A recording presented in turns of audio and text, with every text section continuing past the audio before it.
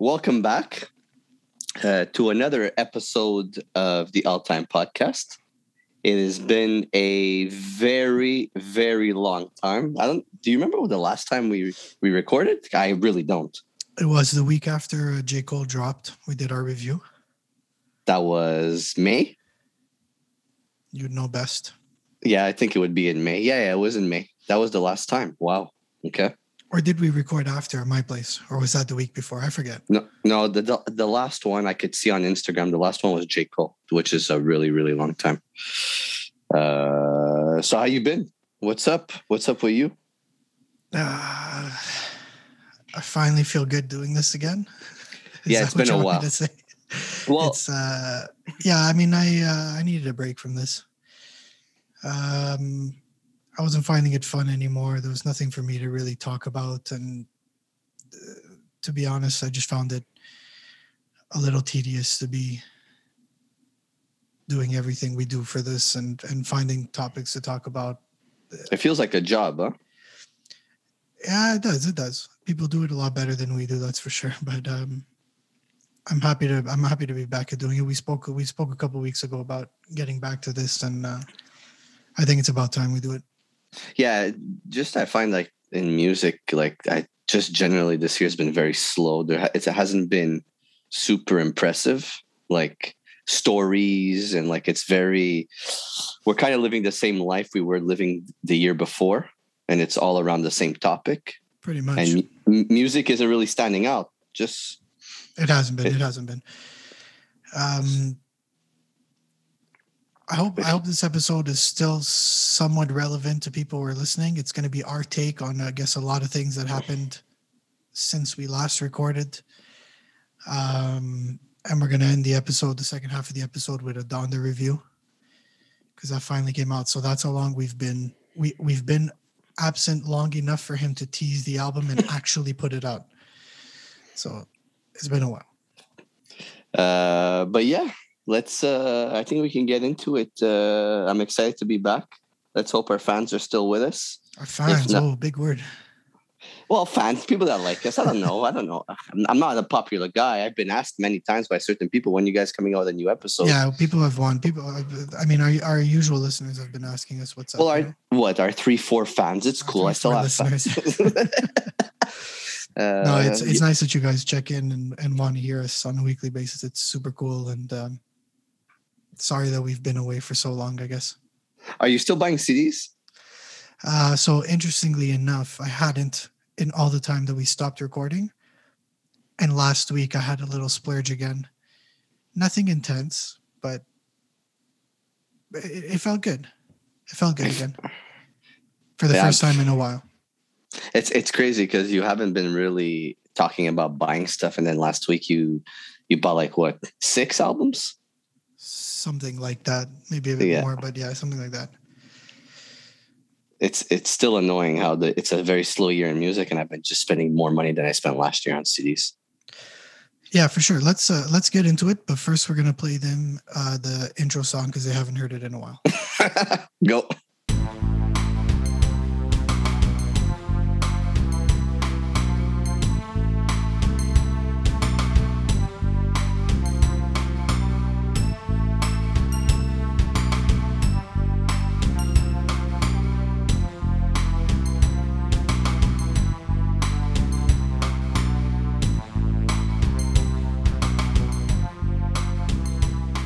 So we're talking about buying albums, buying music again, buying all this.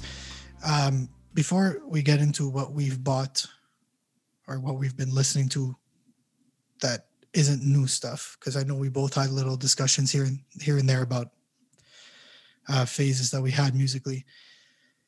We wanted to do a top 5 of the year so far episode before we kind of decided we needed a break again from this. Yeah. So very quickly, top 5 albums of 2021 so far for you. I'm going from 5 to 1. I'm going to give it. You put them in order. Okay, go. Yeah, mine are in order. You don't have them in order? I didn't put them in order. Okay, so I'm just going to go at the top of my head with them. So I'm going to go with Ransom and Big Ghost. Rancid? No, but Rancid, by the way, is actually back on tour with Dropkick Murphys. That's right. and they're not coming here, which sucks because Borders. we would definitely go to that show. You would stop giving me that look. So Ransom and Big Ghost, Heavy is the Head. Rome Streets and DJ Muggs, Death and the Magician. You've heard me talk about it on the show constantly. Riggs, Wake Ups. He actually had a really cool, he put out a CD, and it comes with because the cover is like, LeBron James when he throws the thing in the air, the dust in the air, and it comes with a card, a collectible card. Yeah. Which was super cool. Conway the Machine and Big Ghost, If It Bleeds, It Can Be Killed. Okay. And Boldy James and The Alchemist, Bo Jackson. That's 5. That's 5. My 5 this year, nothing impressive really. And typically around this time of year, I'd usually have some like new discoveries or things of that type of bands I didn't know of or whatever that surprised me. This year, I think maybe with everything going on, I just needed it's a new albums. Oh, I mean, it's best of 2021, so always new albums, but familiar artists I didn't think I would be enjoying their new albums this much, but I have been. So in no order, I'll go alphabetical. Dinosaur Jr., Sweep It Into Space. Mm-hmm. Just pretty much the same recipe again. Ice Age, Seek Shelter. Maybe a bit more dialed back. I don't want to use the word pop, but it's less. It's less. Punk? It's less punk. It's less visceral. It's more. Okay. Modest Mouse. First listen, The Golden Casket. I didn't like. It grew on me. It's one of those albums that doesn't have standout tracks, but as a full album works pretty well. And I tend to want to listen to it pretty often. But again, you know how I feel about Modest Mouse. Their last album was their worst album, and it was in my top 5 that year. Jesus. So okay. Probably not anymore, but you know how I feel about them. Yeah. St. Vincent, Daddy's Home. It's more of a glam rock. It reminds me very much of like 70s Lou Reed, New York City type of thing. That's the kind of vibe that we're working with there. And the last album, I broke the alphabetical order just because I want to say that this was a discovery for me, a rare discovery this year that I had by watching their music video and forgetting who they were, and then seeing the album cover and being like, this is interesting. And then realizing, oh, that's the band from the music video I liked a few months back. And it's a band called Squid from the UK. Bright Green Field is the album. It reminds me a lot of like that 70s, those kind of proto-punk albums, post-punk albums like Gang of Four's Entertainment, Television's Marquee Moon, the Talking Heads catalog. It's that kind of vibe, but very modernized indie. There's ambient moments, and it's fucking great. It's a really That's great the record. one. That's the one you told Johnny about. Yeah, that's right. Before we get into albums coming out that I'm looking forward to, because we had a couple of big albums that came out. Well, I'm going to say on the hip hop side for sure. Tyler, the Creator, dropped his album. Call Me If You... Yeah, Call Me If You Get Lost. And objectively speaking, I think that's the best album of the year so far. I just don't want to put it in my top 5 because I didn't listen to it enough. Mm-hmm. But when I heard it, I was like, oh yes, musically, I definitely see how this is one of the best albums this year, and probably maybe his best album. I still really love Wolf, but yes, it's probably one of his best for sure. Okay. I just love. I love what he did. We're going to get DJ Drama, and using him as like they did in the past with the mixtapes. Yeah. Which I find is super cool, and him being a fan of that whole era of the early 2000s. Which was good, and I think he's on point rapping as well on this. He really was. Yeah, like it's a lot of storytelling and like, just not trying to be, but being that rapper of that period of time. Yeah. But he's also evolved. Right. Like he's not like immature. He's a mature Tyler the Creator. Like he knows how to make music now. He has an ear for the quality of music that he's putting out. You spoke about being on point rapping. My favorite current rapper, Vince Staples, self-titled album came out as well. Nice short album. It wasn't met with great reviews. It's right on the outside of my top 5, actually. I recognize that it's not his best work, but I also think it really kind of flew under the radar. Like it was flushed out really quick. People are already trying to push it to the side, and it was a great record, great short body of work. I had trouble with it because I was so used to. Look, I had trouble with it because I was so used to like rapping Vince Staples and always pushing the boundaries with his albums. And then I got to this one, it was very melodic and very like slow pace. And then I saw him in an interview.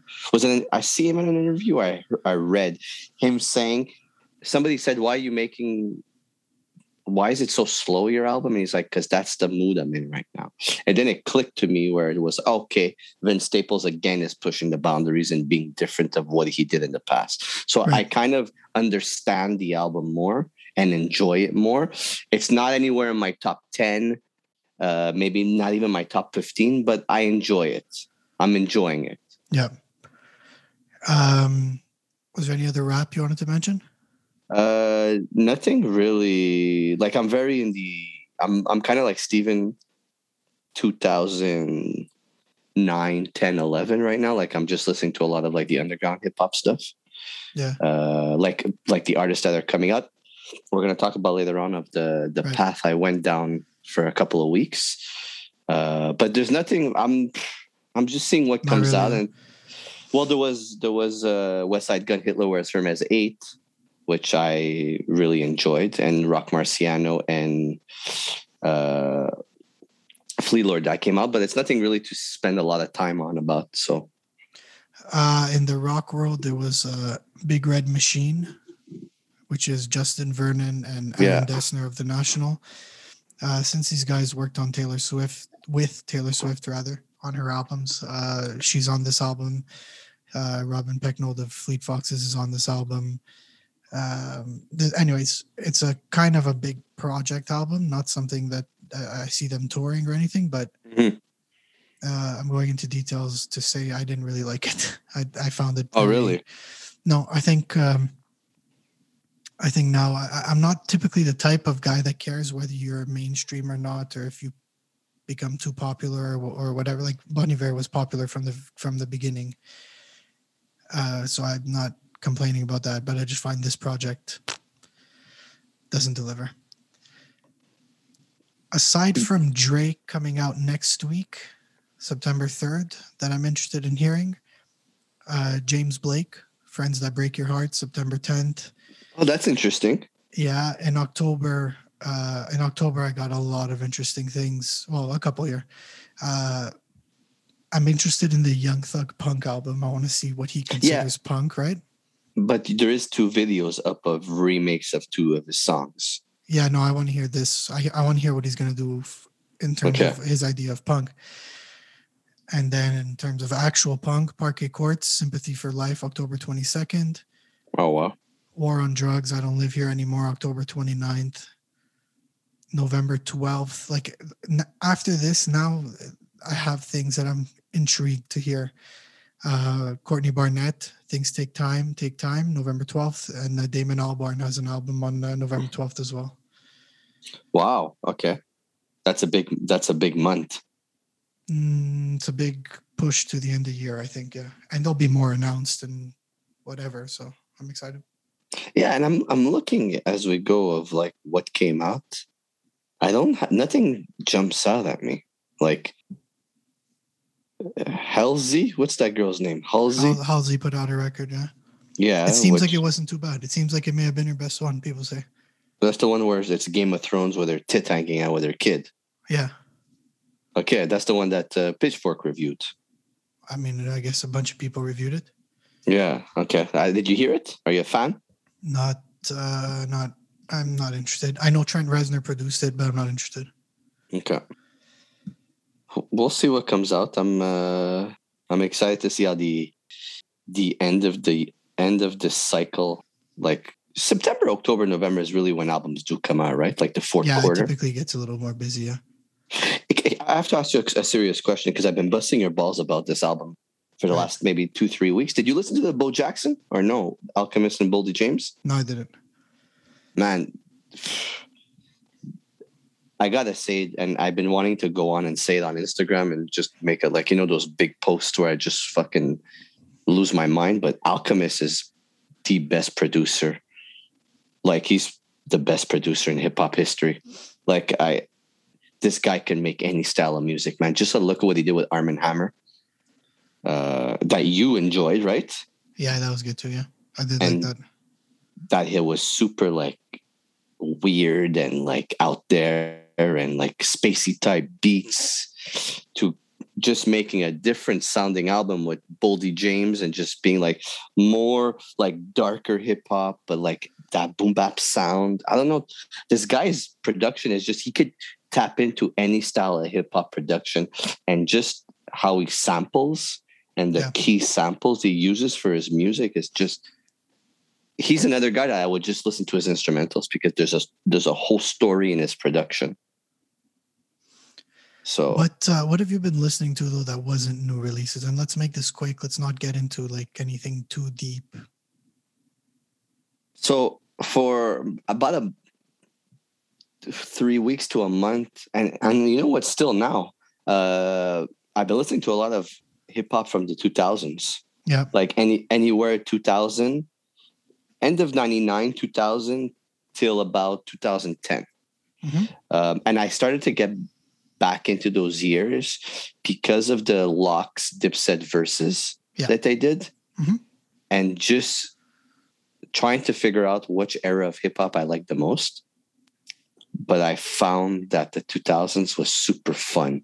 It started to become more of a like club-ish music, but more high sounding, higher, how do I say, not higher standards, but the music was more, the production was more polished. It became more, exactly. Like there was some more to the sound of it. People took chances. People took chances in changing the tonal aesthetic to hip hop, I guess. But like some of the biggest producers came out, like Pharrell, Just Blaze, the Kanye West.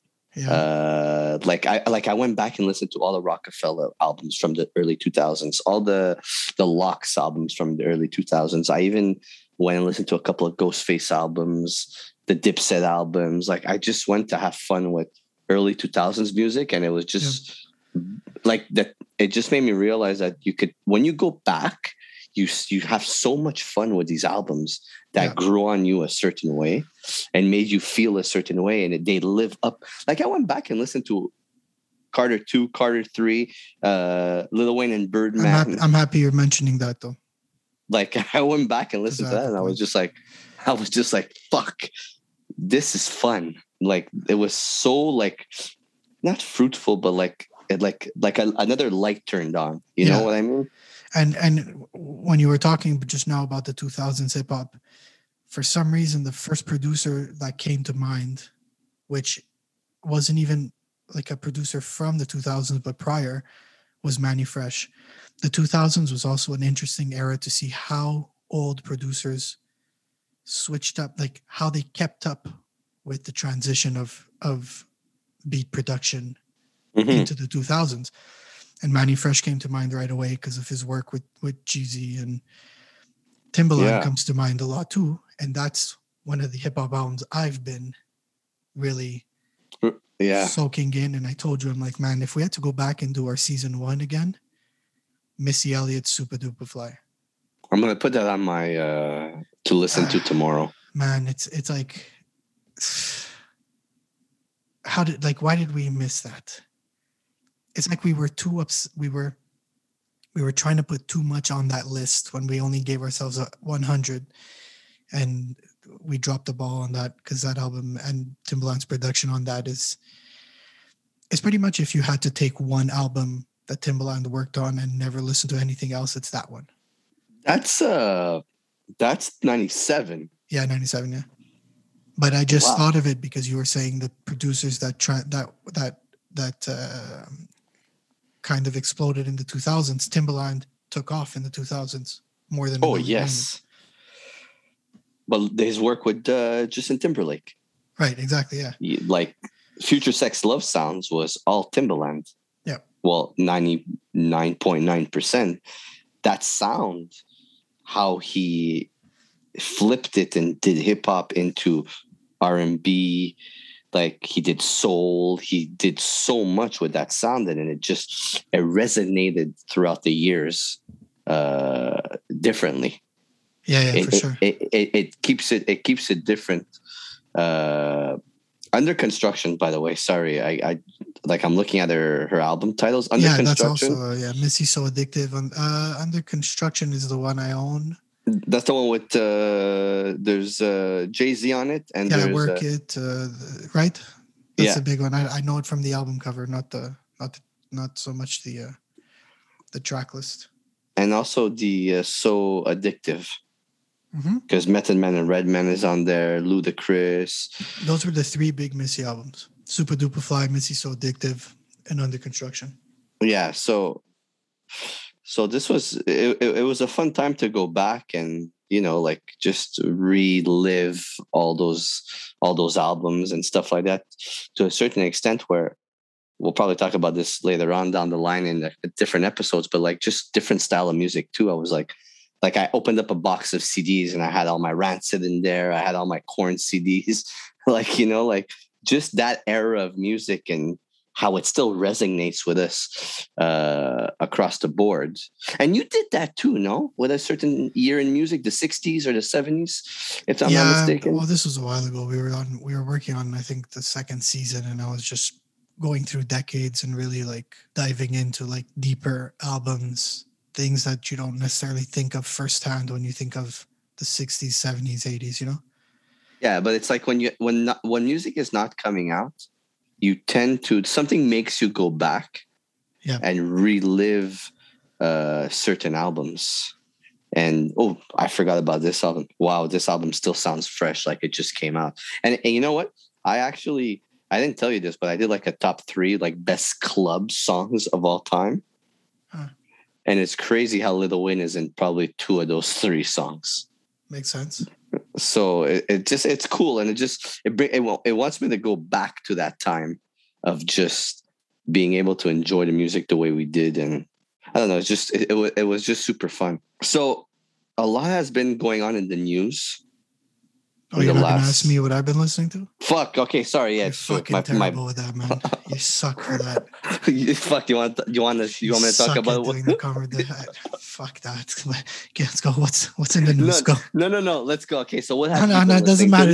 It doesn't matter. Keep the rap going. Go. No. Forget about the rap. What have you been listening to for real? This week, particularly, was preparing for the review. So, okay, I guess keep the rap going for that. But we'll talk about it a bit later. But Stones.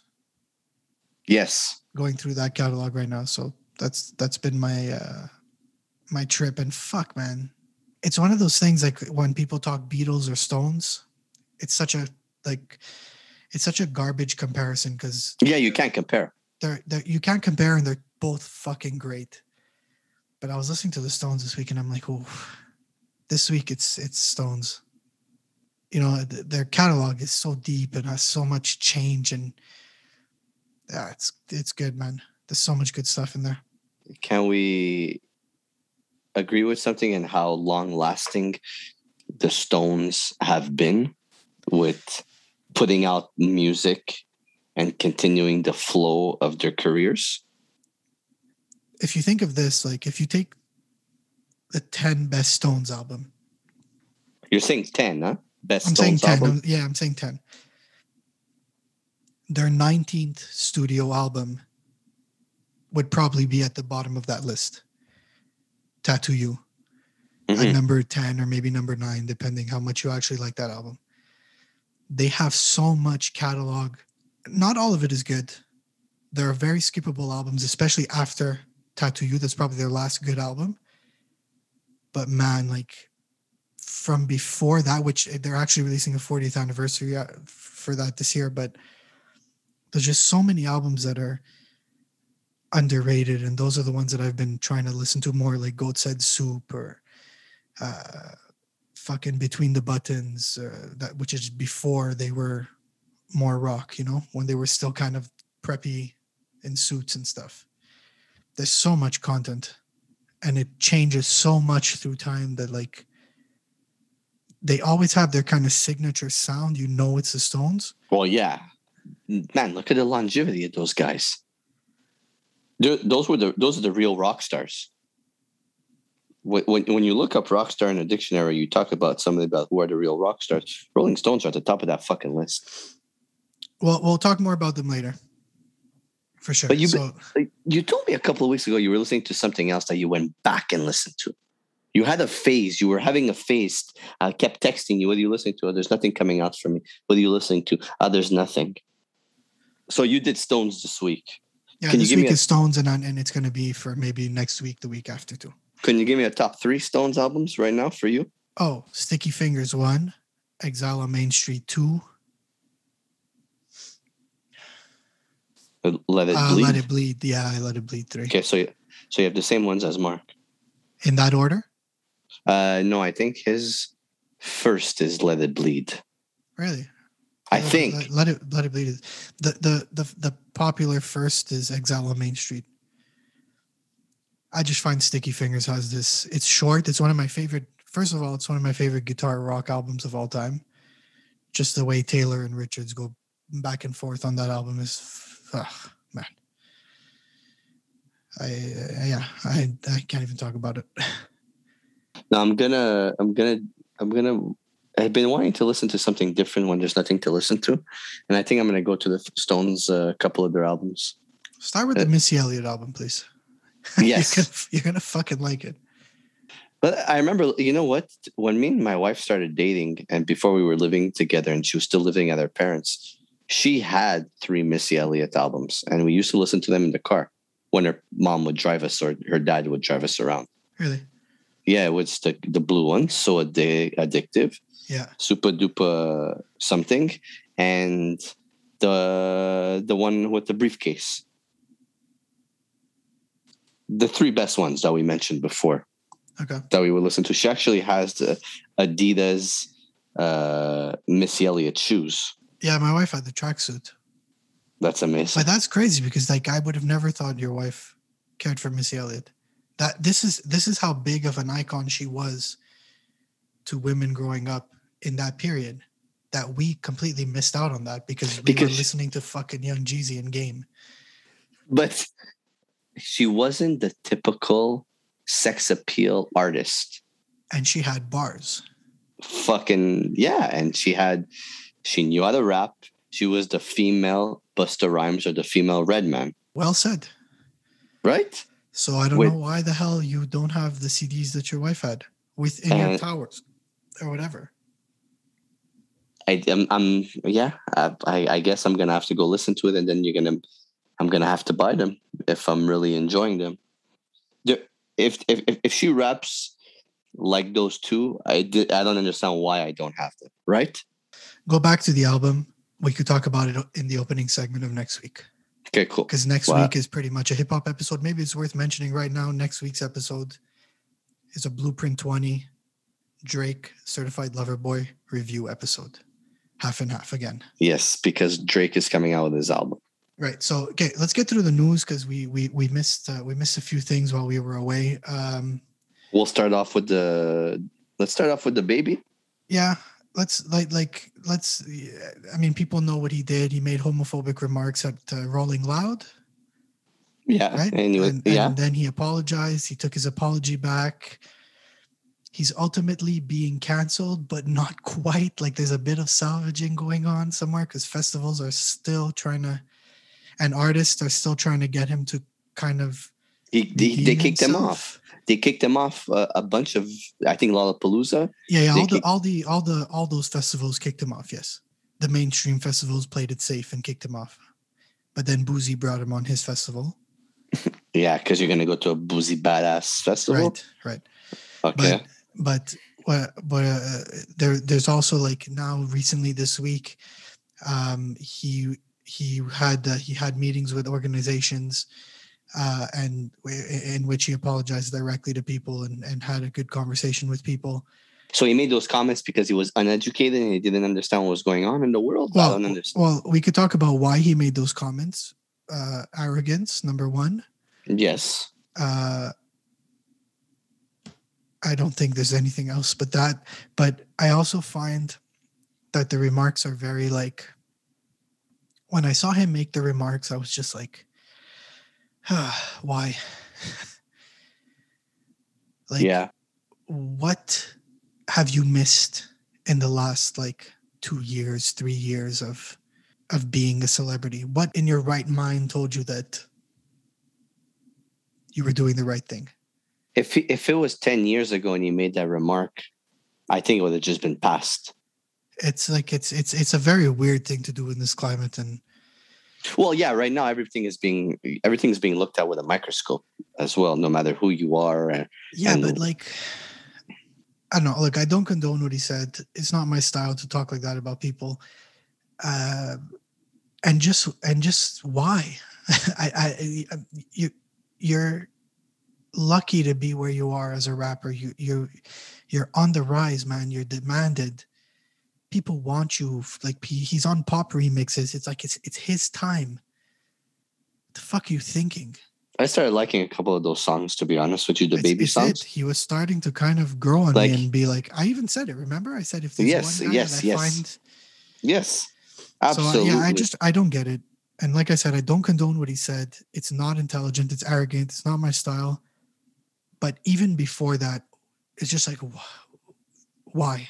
What's the motive behind this? How do you think you're getting out of this? Something else big happened, and this is going back to music from back in the day. 1991. 1991. We have an episode coming up on this. We should probably be plugging in those episodes now that we've been away for a while. Yes. We have the biggest day in music history episode coming out in a couple of weeks, months. In 2-3 weeks, yes. Yeah, that's big. Yeah. So Nirvana, Nevermind, we're talking about 91. Yeah. The cover boy that you know as the Naked Baby. Can we say that it's probably one of the biggest album covers all time? I think it's the most, easily top 5 most iconic album covers of all time. Yeah. Yeah. Yeah. Is suing Nirvana for... I gotta laugh. I'm sorry. It's fucking ridiculous. It's really funny because he's suing them saying like, I don't even have a problem with you guys. It's just like my whole life was changed off this and I didn't make enough money off it. That's pretty so he's pretty much suing them saying like, you guys are cool, but like this messed up my life. They're cool. They don't make any music anymore. Kurt Cobain's dead. Number one. Number two, yes. Number two, he ruined his life. For fuck's sake, you're on the biggest album cover of all time. Put me on that cover butt naked and I would fucking be the happiest man alive. I think he expected more out of it. But it's your parents that made you get on the album cover. You weren't a baby at that age and say, hey, I'm going to be on the Nirvana album cover. Your parents signed off on it. But that's also why he's upset. He didn't have the choice. Okay, so how did it ruin his life? How do they know how he looks now? Who gives a shit of how he looks now? Because people looked for him on anniversaries and now he's... Anyway, it's ridiculous. It's a ridiculous lawsuit that's just like... So who is he suing exactly? That's what I want to know. I understood it as the surviving members of Nirvana, Chris Novoselic and Dave Grohl. Okay, so I just looked at my phone and I have the picture of how he looks now. Yeah. He's posting pictures of him with the album cover in his hand, smiling. He is in love with the idea of him being on this album. There's a picture of him in the pool floating now. Yeah, he does. Yeah, he still does to this day, like remakes of that album cover with him today. He's very proud of it. He just doesn't think that the album's success, he doesn't think that he fed off the album's success enough. So he wants more money. He wants more of it, yeah. He wants more glory for what he represents. Okay, so give him a nice paycheck and tell him to shut up. That's what's going to happen. But when the album turns 50, he's going to come back around, right? Yeah, for sure. For the rest of time, this is an album cover that we're going to recognize and know the impact it had. It's very funny to me because I wrote Nirvana, a baby now. Yeah. And it's just pictures of him with the vinyl in different eras of him growing up, smiling. There's actually one from not too long ago as well. Looks like a good-looking kid too. Yeah, he doesn't look too busted. I don't know how he thinks like his shit's all fucked up because of it. But look, listen, give me about $5 million, and I'll shut my mouth for the rest of my life. No. There were some deaths too in the news that we thought of coming back around to talk about, but let's do it very quick. Gift of Gab. Black Alicious. That's right. Biz Markie. Yep. Good luck finding his albums anywhere. Dusty Hill. They're not on streaming services, and they're impossible to find hard copies of. Well, yeah, I for kept a reasonable looking. Price. Yeah, I saw one for like $60. Right. We want to split halfway? Yeah, because I only buy Griselda albums at $100. Yeah, that's weird though, because just his impact in music and the other people that passed away have a big impact as well. We'll get to them, but like Biz Markie was like basically the beginning of just different hip hop, like funner hip hop, clowning around hip hop, stepping out of your element of being the serious tough guy. He was, yeah. He was a gimmick. He was one of the early gimmicks, if you think of it. Well, Old Dirty Bastard, like Old Dirty Bastard is a product of Biz Markie, right? The Beastie Boys, they kind of were up and coming around the same time, but Biz Markie, actually, you know what's crazy? I looked at where my tapes are in my room. Yeah, I have a Biz Markie tape sealed. Oh yeah, which one? It's rare B-sides and something sealed that Jean gave me. Oh, cool. From Warner that I might try and sell for $6 billion when it's time. Why not? But trade it for a Griselda sock or something. but they don't make socks. But it's crazy how you can't find his music. But it's even before he passed away.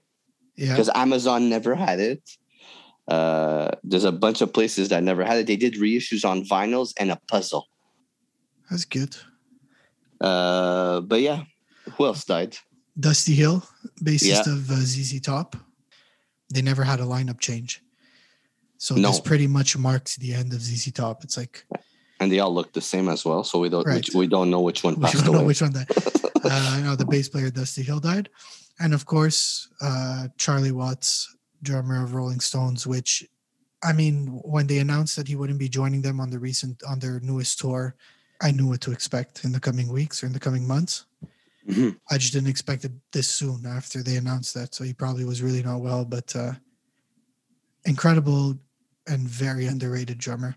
It's crazy how you say underrated. Sorry, I didn't mean to cut you off because that band was so huge, right? That just the way they dressed, just the way they brought themselves forward, or people looked up to them as those big rock stars.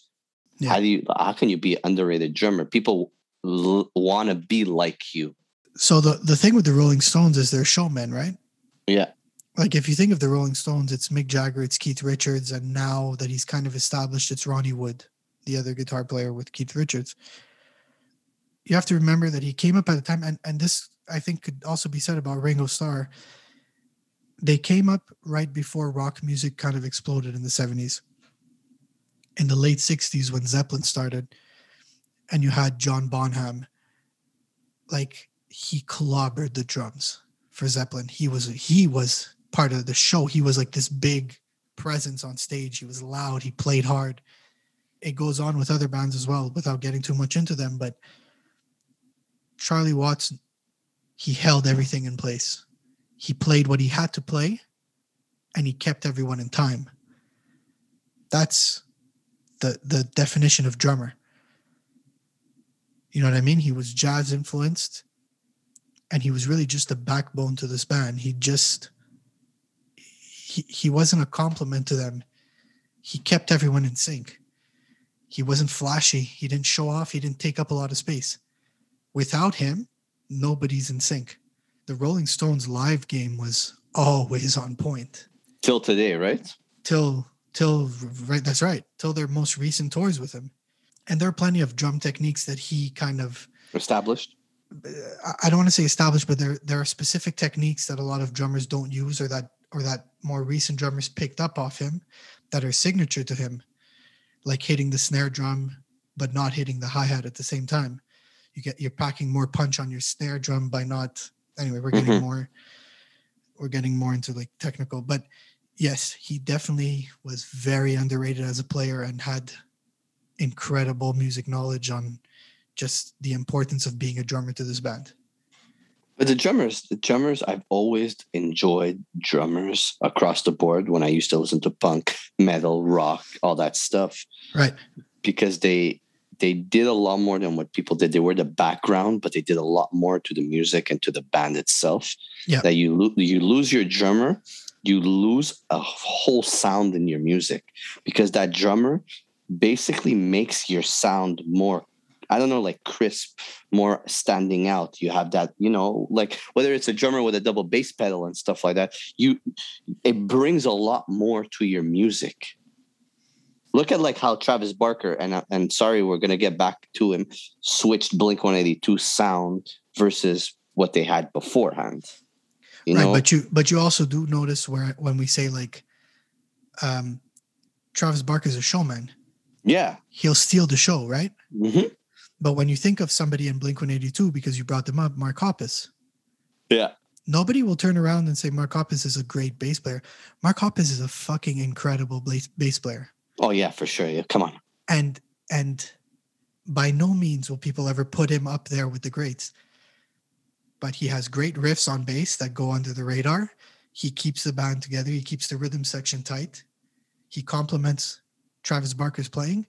Those are guys in bands that, when you're not as noticeable, you often are worth more than a lot of what else is going on. Mm-hmm. So there's that. Well, it brings back to what the Rolling Stones were and how they're all showmen, and he was just a background and kept everything in sync. But is there a book on him, or is it Keith Richards? Keith Richards has a great book, one of the most iconic biographies. Or he liked heroin, huh? He sure did. So finally, after how many years of him saying that he has Donda? I think Donda was supposed to come out after Yeezus. There was a talk that his album was supposed to be called Donda, right? For a couple of years. There was, yeah. Okay. So Donda has come out after, I would say, a good month and a half of him doing live shows where he makes the crowd listen to the album. Yeah. Right. So a month ago he did a show where the album was done, but then I guess he found things in the album that he wanted to switch up. Right. Like usual, right? Yeah, and then ended up staying at the Staples Center for another 2 weeks to finish the album. That's right. Where? To Staples Center, no? No. He was at the football stadium in Atlanta. Okay, so whatever. Where the Falcons play. I think that's where he was. Okay, so he was at one of those stadiums. Then he redid another live show where he found more things to switch up. Then he went to hibernate with the album more. He did the live show. Okay, we'll cut to the chase. He did a lot of tinkering. It was never ending. It was annoying, right? Yeah, it was. I was Passé Composé. I'm still Passé Composé, but anyways. So the album finally comes out last Sunday. That just passed, the 28th. So the album drops. It is 28 songs deep. And an hour and 48 minutes long. Because we all have time for that, right? I'm gonna ask you. I messaged you right before the album came out, and I told you in the message 27 songs, an hour and 48. How did you feel when I said that? What was the first reaction? I told myself he's going to trim it down. Oh, really? Oh yeah. I didn't think this was actually the project as it was intended to be heard. Okay. I still don't. I don't really care. No. I'm listening to it as I am, but I mean, it's very much like a Pablo situation, right? It was put out prematurely, I think. Mm-hmm. Once again. So how are we gonna do this? Because I'm definitely not going through each song. We're not going through each song, but we could go through like parts of the album that we thought were good in sequence. Like, I know that the first thing that I had when I put it on and heard the intro, the Donda intro, I was instantly annoyed. Yeah. I don't get the point. I don't see what, this is a guy who's put out albums that we've fucking studied and tried to find extra meaning to and whatever. And the opening intro is just Donda, Donda, Donda, Donda. Fuck you. I don't care for this. But then the second track, Jail, had a nice buildup. Yes. I felt like I was being reminded of like Ultralight Beam, and that he was going to make a statement on this album. Mm-hmm. And then it starts getting long. And then Jay-Z has a verse where he kind of says, this might be the return of the throne. And my whole thing with Watch the Throne was always how bad Jay-Z rapped on it. Yeah. And he's rapping as bad as he was on the throne on this verse. Yeah, he's not strong on this. It's like, it's very like, oh, here, you wanted this, here you go. So it kind of, the Kanye parts and the way the song is building up is promising. Mm-hmm. And then it's just like, okay, an hour and 48. And at the first actual song, I'm already like, this is long. My first impression was the Donda there was no point of putting that on for a minute and 15 seconds or however long it was. It was useless. You're starting off your album already on the wrong foot where you have to annoy the fuck out of me. But Jail, like you said, was like super, like I was impressed of how it started. I was like, it kind of reminded me of how Life of Pablo Yeezus, kind of how you're going to start off your album musically. Right. Yeah. To where it just kept dragging. So I find the Yeezus stuff started more on the second, I keep forgetting that the intro, on the third, fourth track, God Breathed, Off the Grid.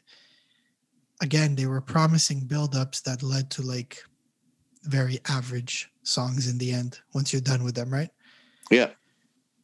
Well, they drag the songs. The songs, every song on this album drags. Big time. Like they're long for absolutely no reason. Yep. To where he's repeatedly repeating himself, and whether it's the hook, whether it's the bars, it's just a constant repetitiveness, and it's redundant. Because, and cut me off, Steve, when it's time, but like his formula to each song on this album is the same as the song before. Like there's no extra. Basically, yeah.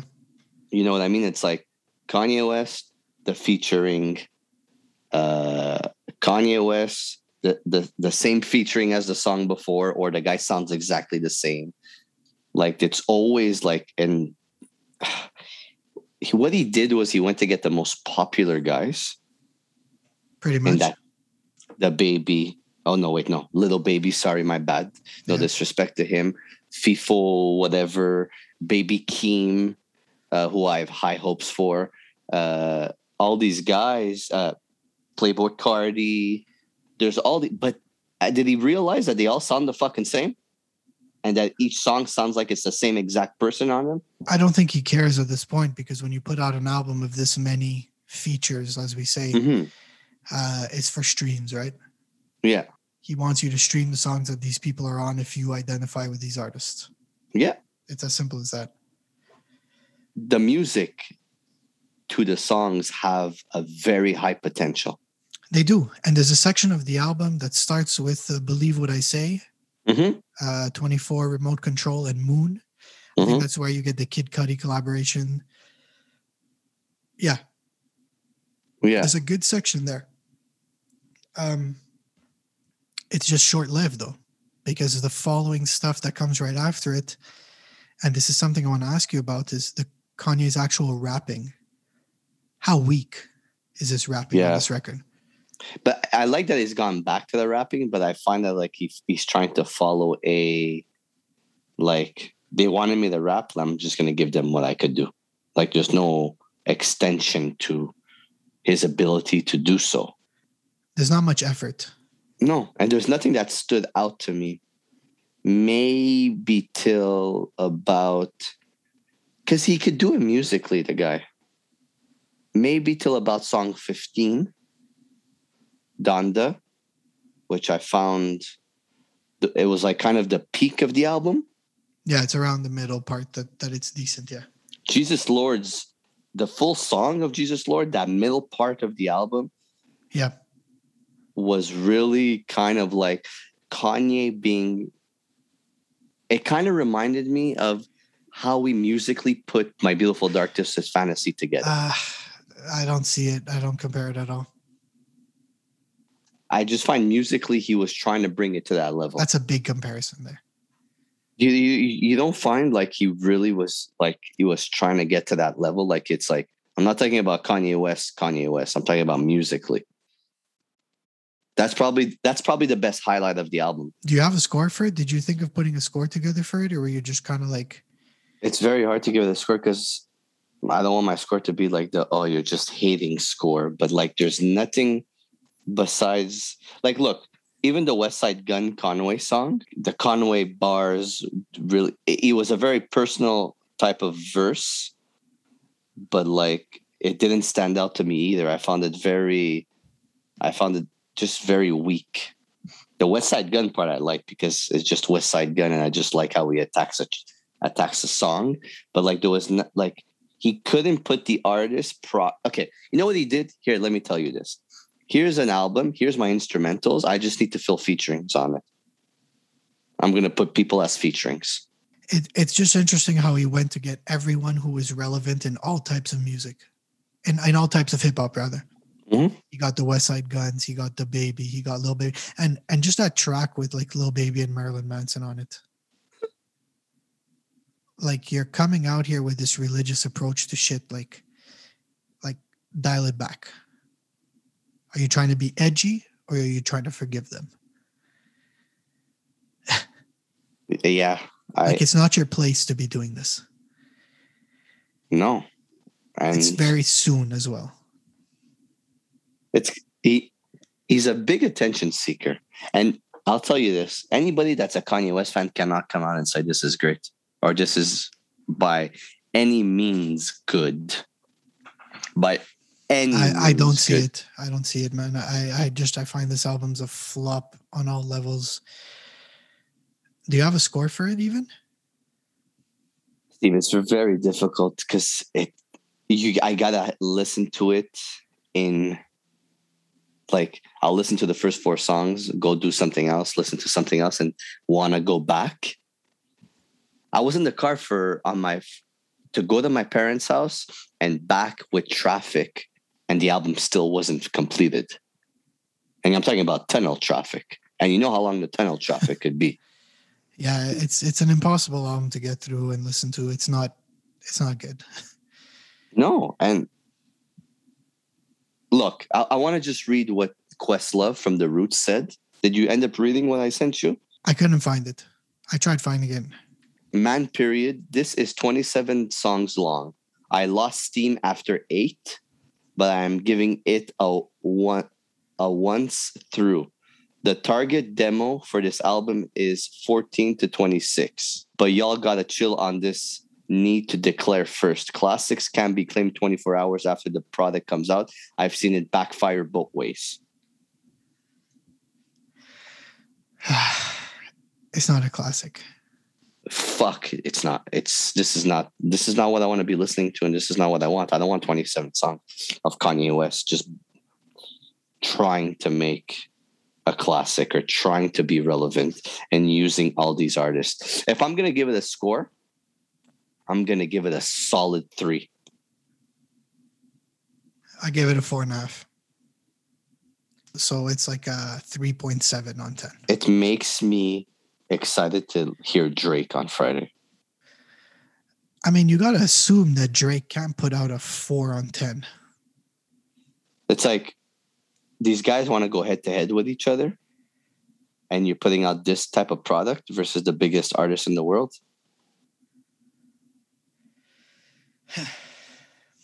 Yeah, I mean, it's just weak. I don't think he's trying to compete though. As much as petty as this whole thing is, I don't think he's trying to compete. Okay, I hope not. I hope not, because he lost already. It's very disappointing to see a guy like this really at that magnitude be the way he is and make such irrelevant bad music now. And a lot of people are going to come out and say, "Oh, but it's the thing with his mom and that There's nothing found about God." there's nothing about this to me that I'm sorry, I don't see it. But the typical Kanye fan is going to tell you that, hey, there's a lot more to this. Just give it time, or he's doing. I don't this. give a shit, man.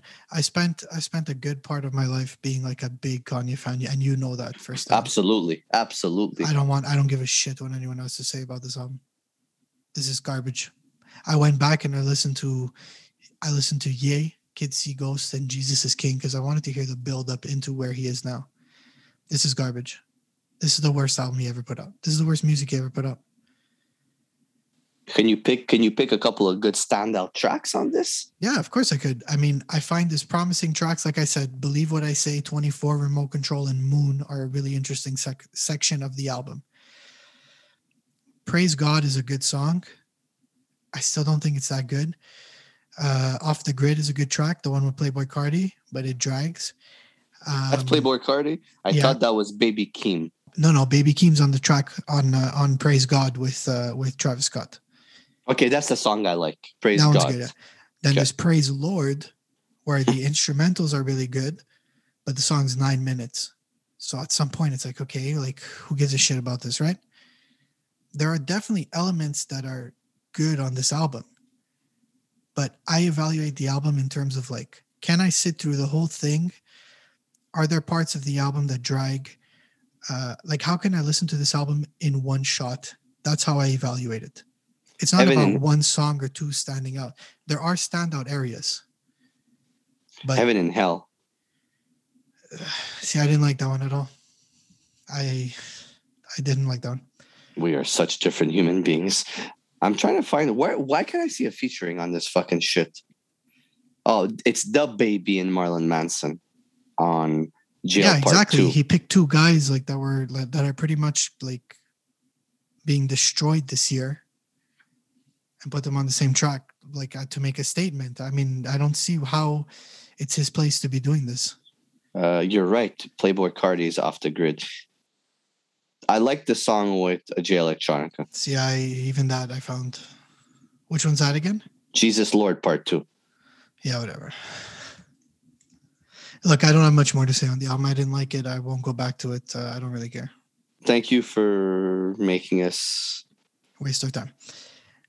We're back next week. Mm-hmm. Next week's going to be a half and half episode. So we got the 20th anniversary of Blueprint, which came out on September 11, 2001. Mm-hmm. And the other half of the episode is going to be a Drake Certified Lover Boy review, much like we did Donda. Hopefully we have better things to say. Yeah, I'm excited for that to come out and see who the features are on it and how long the album is and how much it holds up. And we'll be able to discuss that next week, especially with that album cover picture he posted of pregnant women. Does it feel good being back?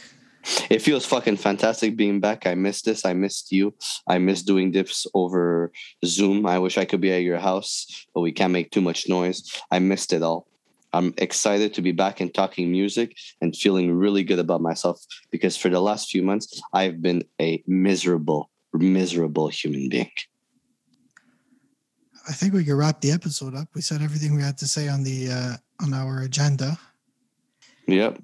Join us next week. We're gonna have a good episode planned for you guys, and more to come. We're excited. We're excited. We put a couple of things together now in the coming weeks for you guys. Yeah. So thanks for coming back. Listen to Hitler Wears Hermes 8, and we'll talk to each other very soon. Thanks, guys. Peace.